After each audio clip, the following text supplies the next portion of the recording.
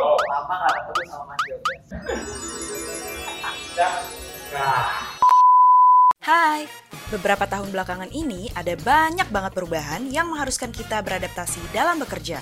Mulai dari harus kerja secara online, dan akhirnya sekarang kita mulai nyaman nih bekerja jarak jauh.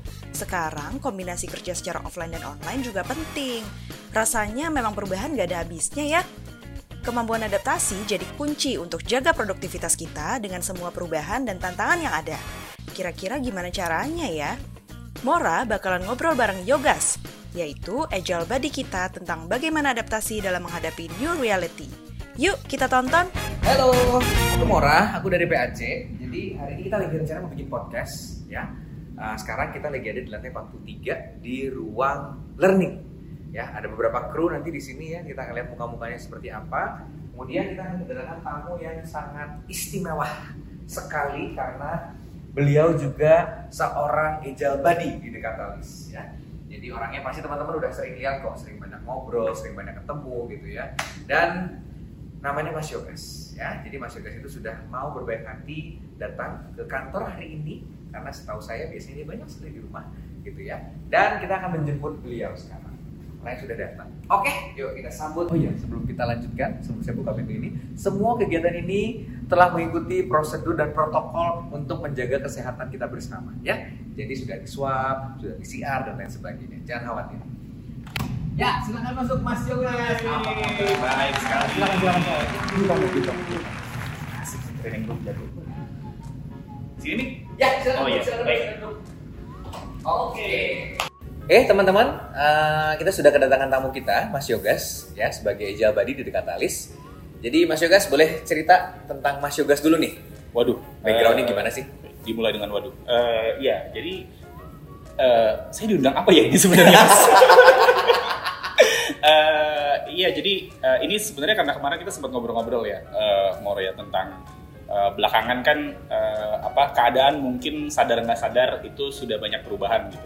Yang tadinya kerja di kantor jadi di rumah balik ke kantor dan segala macam gitu ya. Jadi mungkin hari ini lebih ke sharing-sharing aja kali ya. Karena kalau di DKatalis aku sebagai Agile Buddy itu saat ini sih lagi kerja bareng sama sekitar 40-an teman-teman di product development ya, engineers product designer itu di client partnership di digital platform gitu. Jadi kita juga bareng-bareng lagi mencoba mungkin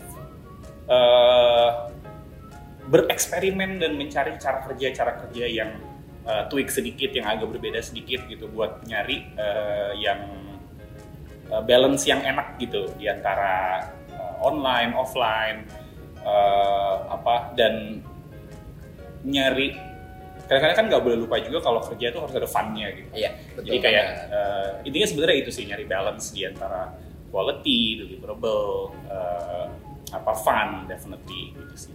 Ya. Dan kalau dilihat kan sesuai dengan value kita ya, ada life centricity dan segala macam gitu. Nah, di sini tuh dari perubahan dari yang pandemi kita udah beberapa tahun ini berbeda cara kerjanya. Ya. Udah work from home lebih banyak, dipaksa berbeda gitu kan.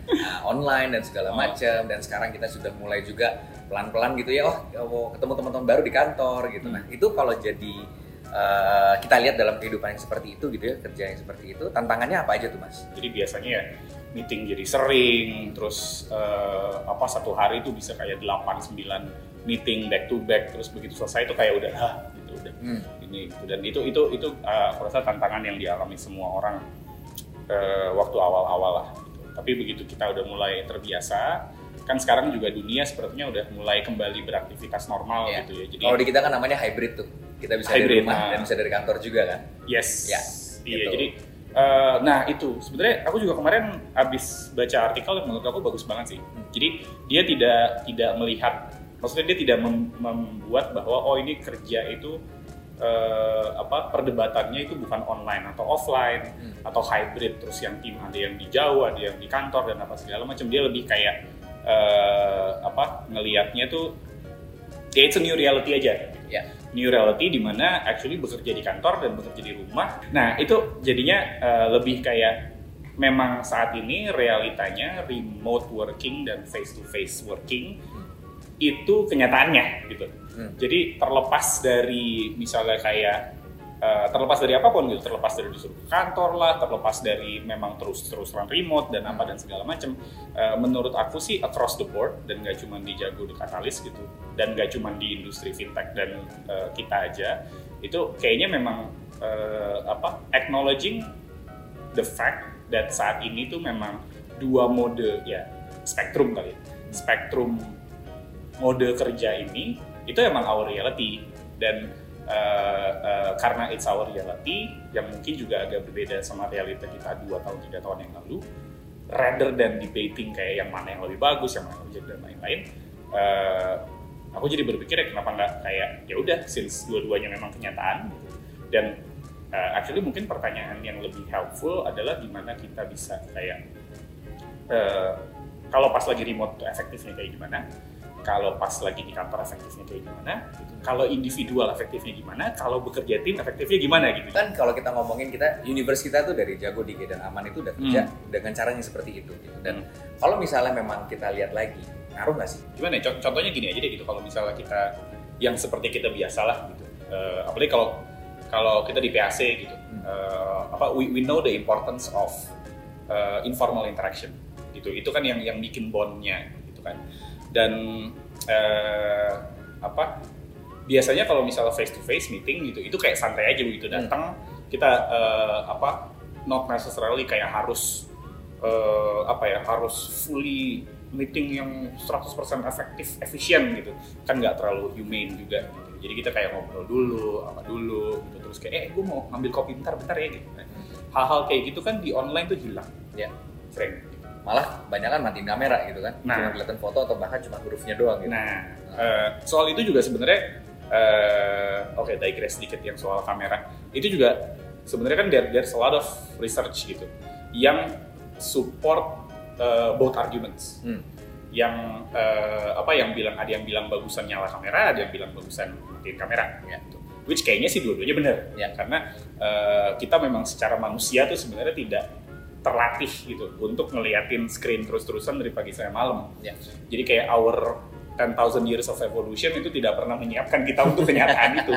Jadi kalau capek wajar gitu maksudnya. Ya. Kalau emang capek di-acknowledge aja emang capek, karena emang kita tidak disiapkan untuk itu. Nah, tapi kita mengerti bahwa interaksi yang ketemu, yang kelihatan muka itu emang lebih engaging ya. Nah, susahnya adalah kalau kayak face to face tadi kan, begitu kita di meeting itu kita kan sebenarnya dapat stimuli kan banyak ya. Iya. Gua ngomong gini kan tangan gua gerak, muka body language juga kelihatan segala macam kan. Otak tuh nangkapnya banyak gitu. Ya. Tapi begitu masuk ke online, basically kan itu cuma denger doang. Ya. Gitu. Denger dari inisial gitu. MN gitu. Ya. Jadinya kan ya kalau misalnya setiap orang kayak to some extent di-expect gitu untuk menangkap the whole message, sementara kita dapat cuma stimuli dari denger doang, ya it's asking quite a lot sih, honestly gitu. Nah itu sebenarnya jadinya kayak balik ke ngelihat konteksnya lagi. Jadi makanya jadi banyak kan sekarang kayak kalau misalnya kita nyari gitu di artikel Medium lah atau di komunitas dan segala macam tuh kayak banyak tips-tips gitu. Kayak kalau offline ya udah offline.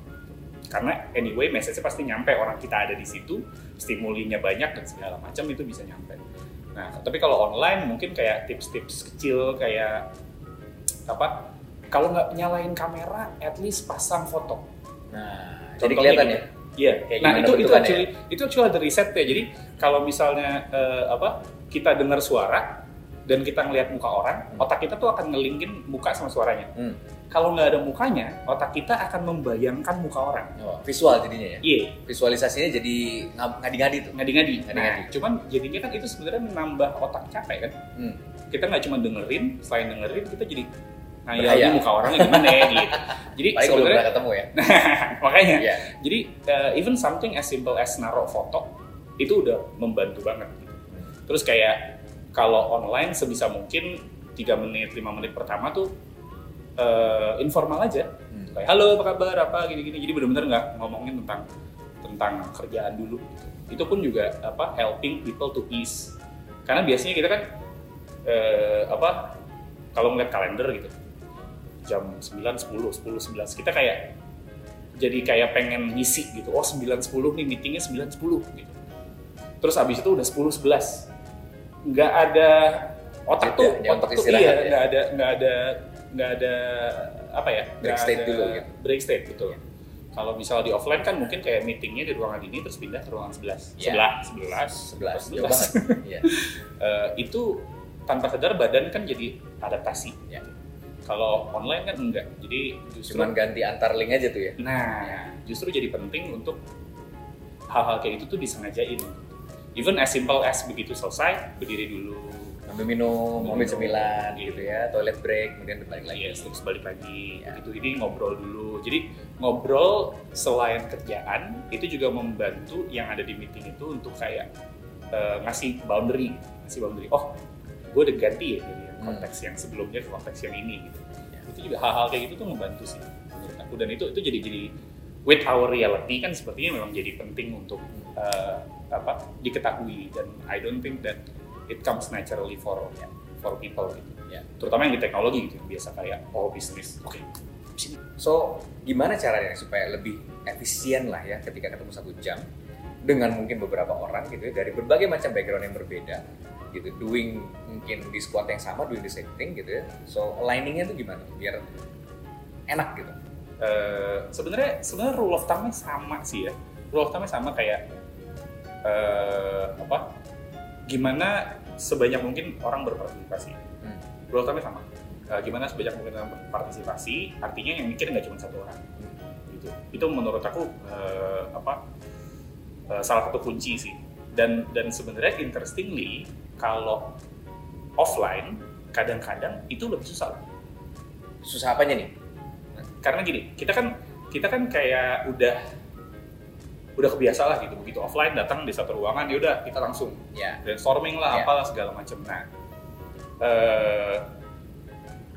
ada yang bilang sebenarnya gini, offline meeting yang kayak gitu itu sebenarnya lebih menguntungkan orang ekstrovert. Oh, karena ada panggungnya. Iya, karena ada panggung. Ada panggungnya. Dan cenderungannya orang introvert justru mundur. Gitu. Karena nggak suka untuk berada di depan orang-orang banyak itu tadi. Gitu. Yes. Oke. Nah, kalau online itu kan karena kita basically nggak punya pilihan lain. Begitu brainstorming kan mau nggak mau kita pakai whiteboarding tool biasanya. Kan? Jadi kayak Jamboard lah di Google atau di Zoom kita langsung gambar-gambar gitu. Nah, interestingly justru kalau misalnya karena kita nggak punya pilihan lain dan kita jadi harus to some extent utilize whiteboarding tool yang kayak gitu. Kita berhadapan sebenarnya dengan toolsnya ya, bukan dengan orangnya jadinya gitu. Unfortunately gitu. Cuman jadinya semua orang jadi punya kesempatan berpartisipasi, mau dia introvert atau extrovert. Karena somehow kalau misalnya contohnya gini aja deh, kalau akan berbeda kan gini kayak yang ada pertanyaan langsung tanya aja ya.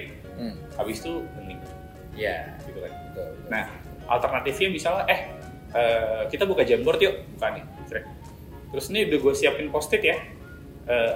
Kita ini yuk set waktu 2 menit buat setiap orang naruh pemikirannya di post-it. Ya. Secara nggak langsung memaksa juga ya berarti ya. Yes. Ya. Jadi itu kan jadi peer pressure juga begitu. Lo lama-lama gue belum naruh nih. Kontribusi. Ya. Dengan kayak gitu kan jadinya semua orang juga berpartisipasi. Sebenarnya sama sih. Kalau offline juga kita mau langsung ngobrol atau mau pakai papan tulis gitu. Ya. Gantian ya kita nanti silent dengan teknologi digital nanti akan ada papan tulis di belakang. Nah, metaverse. Jadi langsung kemarin bos saya udah nyoba. Belum canggih. Belum nyampe situ. Masih kan harus pakai green screen. Baik. Ya. dia katanya sudah virtual high five. Ya, aneh karena nggak ada feedback gitu. Gitu. Jadi kayak cuma ngangkat tangan doang gitu ya. Iya. Oke. Itu pakai apa? Workrooms apa? Itu si Facebook itu loh. Yang kayak Oculus gitu. Pakai Oculus. Pakai VR. Jadi ada workroom, terus dia kayak sama adiknya atau siapa gitu kayak si Om Ivan. Berarti mindahin kantor ke rumah tuh ya? Mindahin kantor ke rumah bisa. Ya gitu sih. Jadi menurut aku balik lagi ke kebutuhannya apa dan konteksnya apa. Kalau memang, dan setahu aku kan di Aman, Jago, DK itu kita memang banyak tergantung departemennya sih, tergantung tribe-nya, tergantung squad-nya atau clan-nya, tapi sepertinya yang aku lihat most teams itu makin kesini emang makin dibutuhkan brainstorming dibandingin meeting yang memang meeting ada manajer gitu, misalnya manajer yang iya jadi gini-gini terus masing-masing update gitu. Kayaknya lebih banyak justru dibutuhkan yang meeting yang emang brainstorming bareng-bareng. Nah, kalau dalam konteks yang kayak gitu, sebenarnya mau online atau offline sama aja. Kuncinya adalah gimana caranya si problemnya ini dipikirin sama lebih dari satu orang.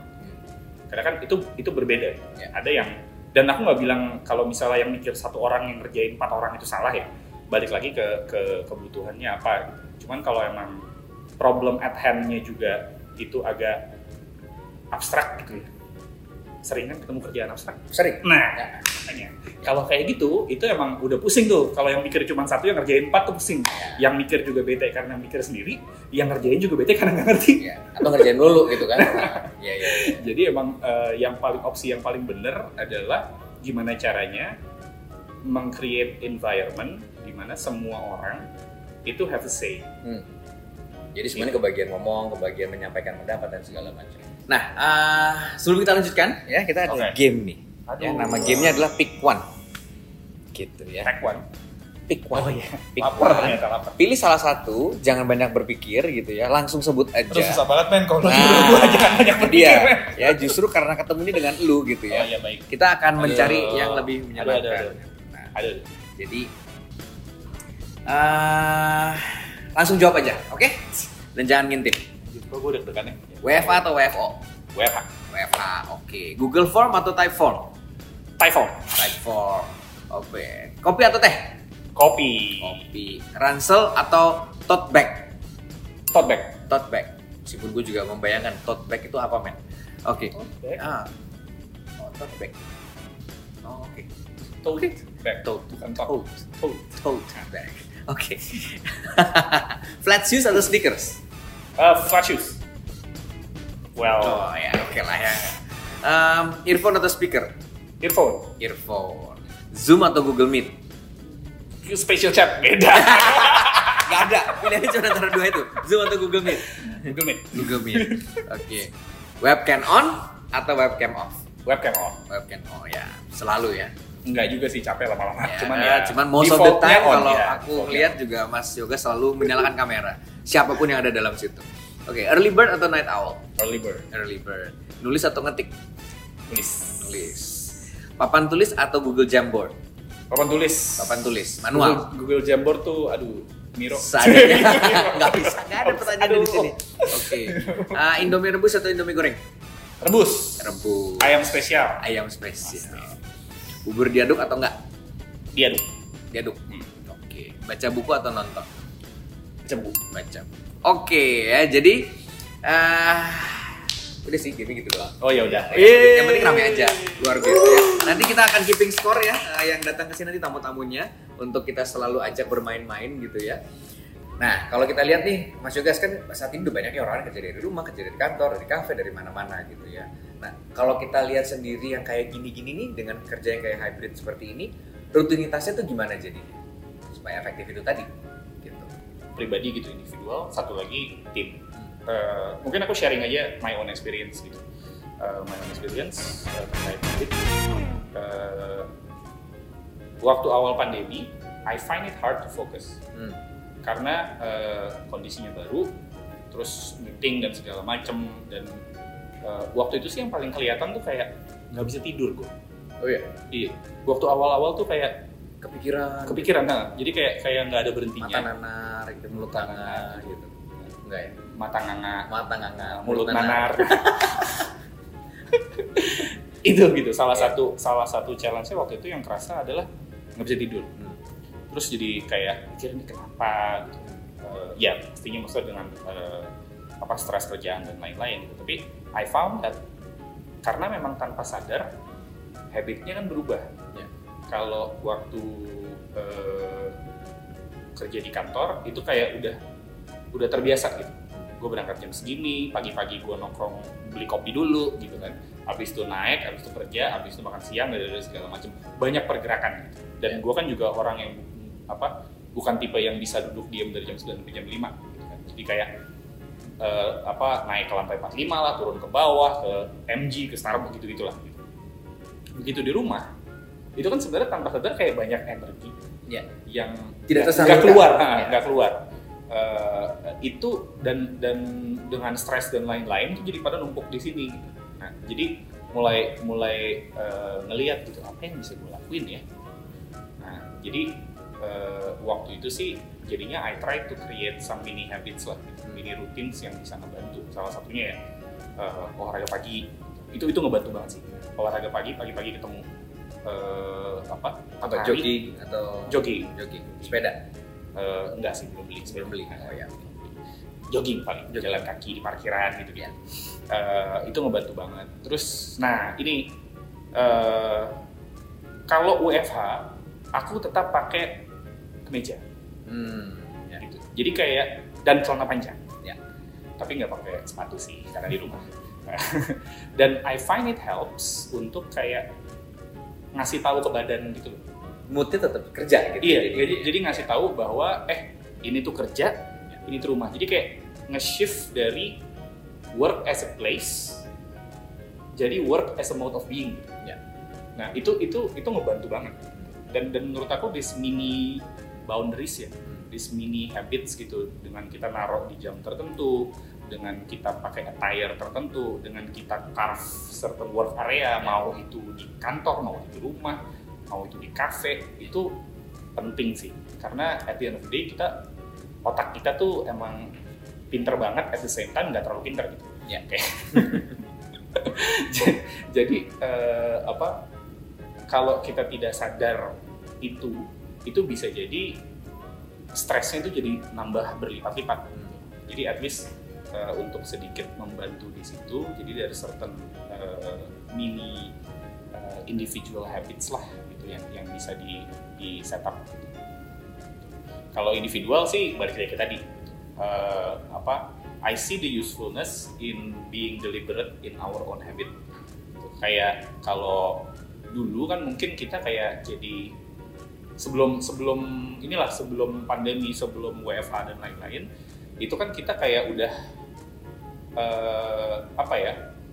udah berasumsi bahwa realita itu masuk jam 9 atau setengah 9 lah misalnya, dan pulang jam 6 gitu. Dan kita menyesuaikan hidup kita berdasarkan si 9 to 5 tadi. Ya. Ada yang pengen pagi-pagi banget biar nggak kena macet gitu. Ada yang memilih siang karena misalnya pagi kayak antar anak dulu dan segala macam. Tapi terus nih kan tiba-tiba balik lagi kayak dibolak gitu. Dibolak terus sekarang dibolak lagi gitu ya. Dibalik lagi gitu. Dibalik lagi terus kayak kalau dulu dibolak doang, sekarang dibolak balik gitu. Karena kadang kantor, kadang di rumah, kadang di kafe, kadang di apa gitu ya. Nah, justru menurut aku di kondisi di mana bisa dibilang itu kan jadi kayak kondisinya tuh volatil gitu. Kondisinya kayak banyak perubahan. Nah, justru jadi penting untuk bikin certain habit biar lebih sehat.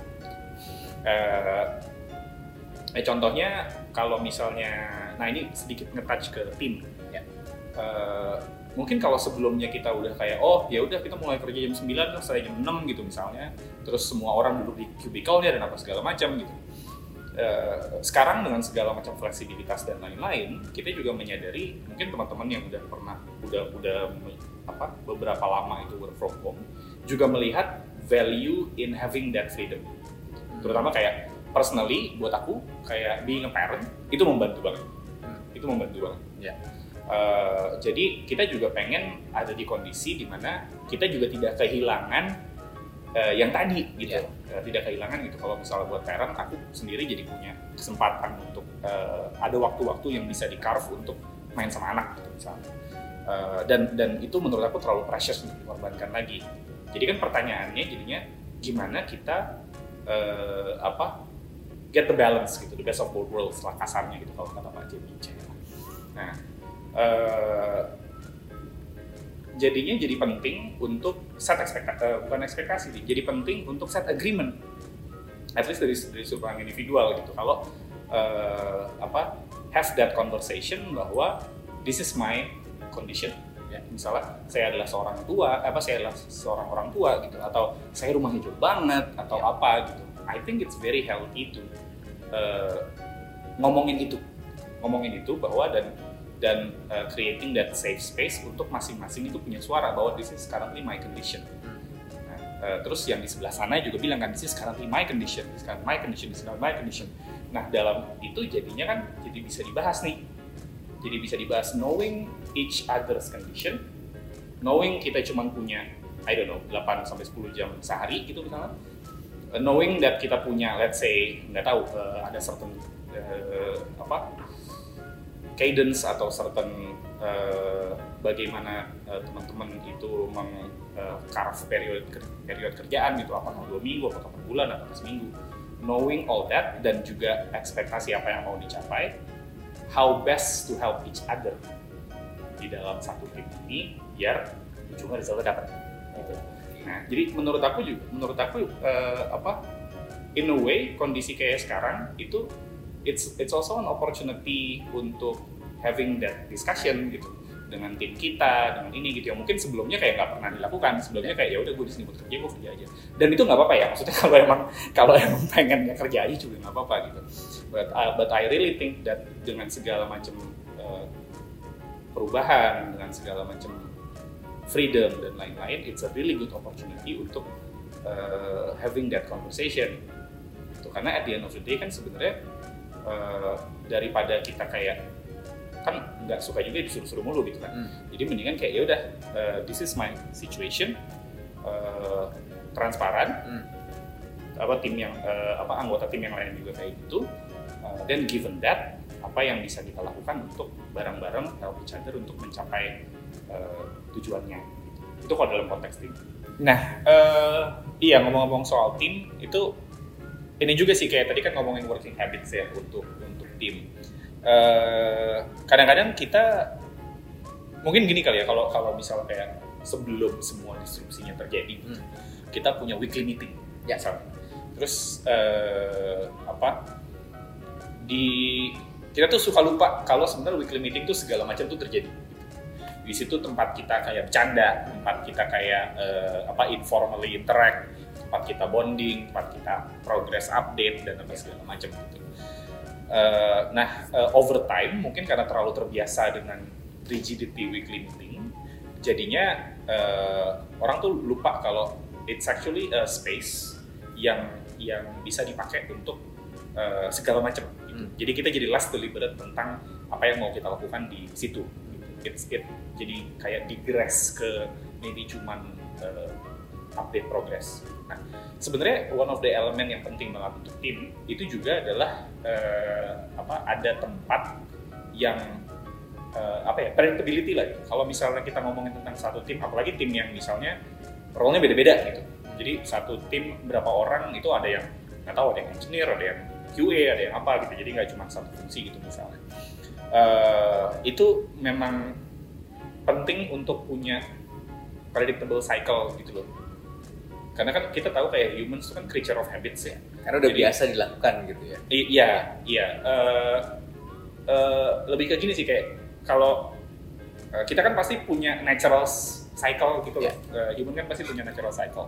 Nah, kita tuh suka lupa kalau tim itu juga sebenarnya kayak in a way itu kayak organisme juga gitu. Dan it's good buat si tim ini punya cycle yang predictable. Gitu. Karena apalagi kayak sekarang gitu. Orang mungkin ada yang kayak lagi kerja dari apa tadi temen lu kerja dari kafe, dari Bandanera dan segala macam. Nah,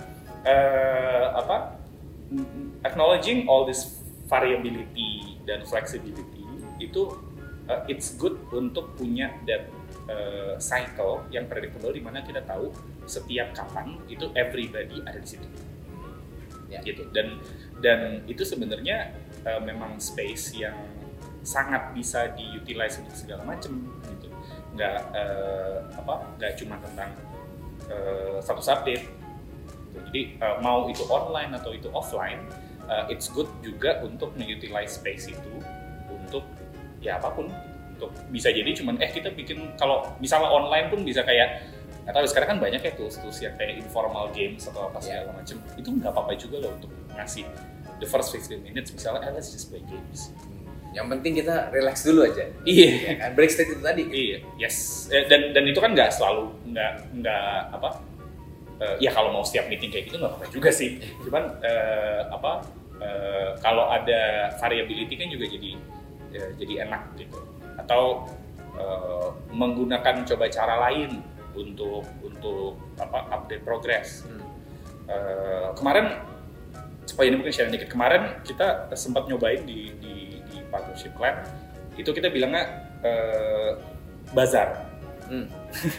Jadi jualan. Iya men. Jadi dibikin ada online tools gitu. Yang setiap orang punya corner kita bilangnya stall pasar malam. Oke. Jadi stakeholder dan PO itu datang datang ke setiap stall, terus si tim itu kayak kemarin di cycle yang kemarin kita nyelesain ini. Terus jadinya jadi kayak stall aja, ada orang datang terus yang nyelesain apa? Oh iya kemarin kita ngambil ini selama 2 minggu kita nyelesain ini, jadi sekarang udah di production ini. Nah sebenarnya itu kan juga in a way status update sebenarnya. Yeah.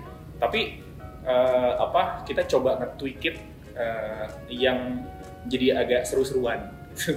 Kebetulan yang itu online, cuman itu easily bisa dilakukan secara offline. Anyway itu agak salah satu contoh aja. Tapi balik lagi ke yang tadi, jadi the importance of having that predictability lah, gitu. Space di mana si tim ini actually bisa convene gitu, sebagai grup. Dan jangan lupa have fun. Loh, justru itu yang penting. Yang paling penting justru. Ya. Soalnya kan ingat kalau zaman dulu itu kita kalau meeting biasanya ada yang datang bawa gorengan, bawa cemilan gitu kan, atau dia itu pasti dia ngobrol-ngobrol dulu gitu kan. Itu yang I think itu jadi sesuatu yang bisa missing out dari kita online gitu, dan ya harus dihidupkan kembali gitu dengan segala macam hal-hal yang membuat kita actually happy dan ya kita mau ngobrolnya juga bisa santai dan relax gitu. Ya. Nah itu juga sebenarnya kan nggak harus binary kan? Ya. Kita bisa make it inisiatif iseng-iseng aja kayak kita misalnya ada weekly gitu. Misalnya gitu. Selang-seling yuk. Minggu ini semuanya online. Minggu depan semuanya offline.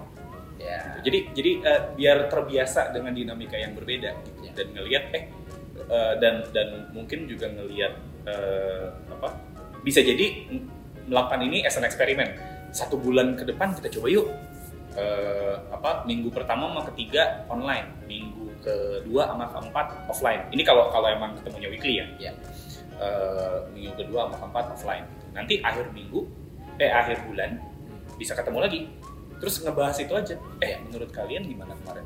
Online, offline dan segala. Jadi kayak nge-reflect gitu. Yang beda apa, yang seru apa, yang betein apa.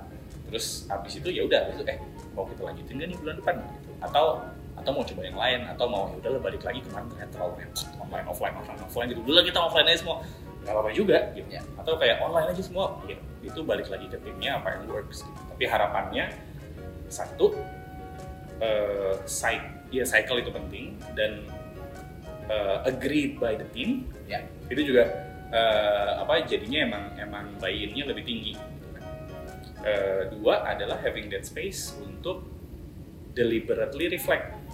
Setelah nyobain beberapa kali, berhenti dan lihat gitu kayak kemarin tuh kita ngelakuin apa ya? Ini seru juga ya. Boleh nih terusin. Jadi that space to reflect itu penting sih. Mungkin ada satu lagi yang ini sebenarnya hubungannya sama, jadi ada konsep working agreement di mana kayak si squad atau si tim itu actually bikin working agreement gitu, sesuatu yang di-agree bareng-bareng gitu. Dan biasanya kalau kayak gini emang datangnya dari si anggota tim sendiri, jadi tidak diimpose gitu. Manager atau perusahaan dan segala macam itu bisa this is a practice bisa kayak memberi proposal, given this condition this is what I propose. Karena dan kayak gitu jadinya dinamikanya jadi berbeda gitu. Nah, this is the condition, so do this. Gitu. Dinamikanya agak, walaupun isinya mungkin bisa sama. Cuman kayak kalau kita bilang this is the condition and this is my proposal, itu actually jadi bisa ada dinamika yang berbeda di mana orang-orang jadi empowered untuk kalau gini gimana? Untuk menyampaikan tadi feedbacknya juga gitu. Yes. Nah kadang-kadang susahnya kayak gini kan kalau dari let's say dari sudut pandang saya misalnya manager atau sudut pandang orang yang memang punya the whole context, karena dia yang paling punya konteksnya, jadi it comes naturally bahwa buat tim ini yang paling bagus tuh ini. Tapi mungkin timnya sendiri nggak tahu, ya. Karena belum pernah dibicarakan juga gitu. Belum dibicarakan. Padahal kalau seandainya mungkin setelah dibicarakan, tim akan mengambil keputusan yang sama yang waktu di awal si orang yang punya konteks ini udah mikirin. Tapi buy-in-nya akan berbeda. Jadi having that conversation dan sedikit mengubah narasi dari kayak this is what we should do, jadi this is what I know based on my information and this is my proposal given the condition, what do you think? Itu kayak jadi bisa berbeda gitu. Dan takutnya, maksudnya kalau salah satu implikasinya kalau itu tidak dilakukan adalah hal-hal yang kayak tadi gitu, yang kalau dibalikin lagi ke yang awal bahwa setiap orang tuh punya kondisi masing-masing, itu bisa jadi nggak keluar gitu. Bisa jadi taunya bisa jadi dia sebenarnya punya struggle-nya di rumah gitu, misalnya kayak anaknya ada 12, nggak tahu sih ini ya. Emang mungkin mau bikin kesebelasan tentu. Bisa ya. Kayak that struggle itu tuh jadi tidak dikasih space untuk dibicarakan gitu. Dan sekarang kan juga banyak kayak, ya ini mungkin agak digress dikit ya, tapi kan sekarang aku ngelihat kayak kalau di sosial media segala macam itu banyak sekarang tuh istilahnya sandwich generation ya, gitu. Dimana 20-30 something itu juga actually nggak cuman harus mikirin dia doang, dia harus mikirin antara saudaranya lah, atau orang tuanya segala macam. Ada adik juga gitu kan ya segitu. Iya, gitu-gitunya tuh jadi nggak ketahuan gitu. Kalau misalnya kayak this is what we should do. As opposed to misalnya kayak kondisinya gini nih, kebijakan perusahaan kayak gini nih, tantangan kita sebagai tim kayak gini nih, this is my proposal, what do you think? Jadinya kan mungkin jadi kayak kalau gini gimana mas gitu misalnya. Jadi harapannya adalah hal-hal gitu tuh keangkat, bisa dibicarakan, jadi keputusan yang diambil itu lebih inklusif. Sebenarnya kayak gitu sih. Itu di bagian tim. Nah, sebagai podcast pertama nih gitu, dan biasanya kan kalau seperti acara-acara kayak gini ya Mas Yogas ya, ada penutupannya. Kata-kata bijak dari sang narasumber atau apapun yang dia mengucapkan. Pengendalian diri, itu bukan. Maaf, ketahuan generasi. Waspadalah. Itu juga sama ya generasi. Oke, jadi kalau dari lu gimana nih? Dari yang kita udah bicarakan tadi ya, sudah 2 hari lah kira-kira kita di sini ya. Nah, 2,5 hari. Kata-kata bijaknya, jangan dengarkan kata saya. Jangan. Sia-sia dong kita bikin ya. Ya mungkin menurut aku sih kayak if there is anything to take away dari pengalaman kita semua 2 tahun belakangan lebih iya betul juga ya, lebih itu emang it's important to acknowledge kita saat ini kondisinya tuh gimana gitu. Karena kita kan manusia, mungkin saya kali ya gitu, suka kayak susah move on gitu, kayak wah dulu tuh kayak gini bisa bekerja, kok sekarang enggak gitu. Kan capek men gitu. Jadi mungkin emang from time to time dibutuhkan untuk stop, tarik napas gitu. Inhale exhale 3 kali gitu, dan lihat lagi kayak oke, gue ada di mana, am I being effective, am I being kind to myself, am I being kind to people around me. Karena honestly kita kadang-kadang lupa sih gitu untuk menanyakan hal-hal yang sangat simple. kayak gitu, karena segala macam lah, with all the conditions, with all the busyness, dan segala macam konteks changing dan lain-lain, dan semua yang terjadi di sekitar kita ya. It's always good untuk having that small time untuk stop dan nafas aja gitu. Take a break, break state dulu gitu ya. Oke deh kalau gitu Mas Yoga, terima kasih banyak untuk waktunya. Mantap. I'll see you soon. So teman-teman, demikianlah podcast kita. Jadi kita akan mengundang kembali tamu-tamu kita yang lain gitu ya, dan terima kasih banyak untuk Mas Yoga, tepuk tangan semuanya. Ayo, tolong. Ya. So, sampai ketemu lagi. Selamat sore. Saya Mora. Bye bye. Dadah.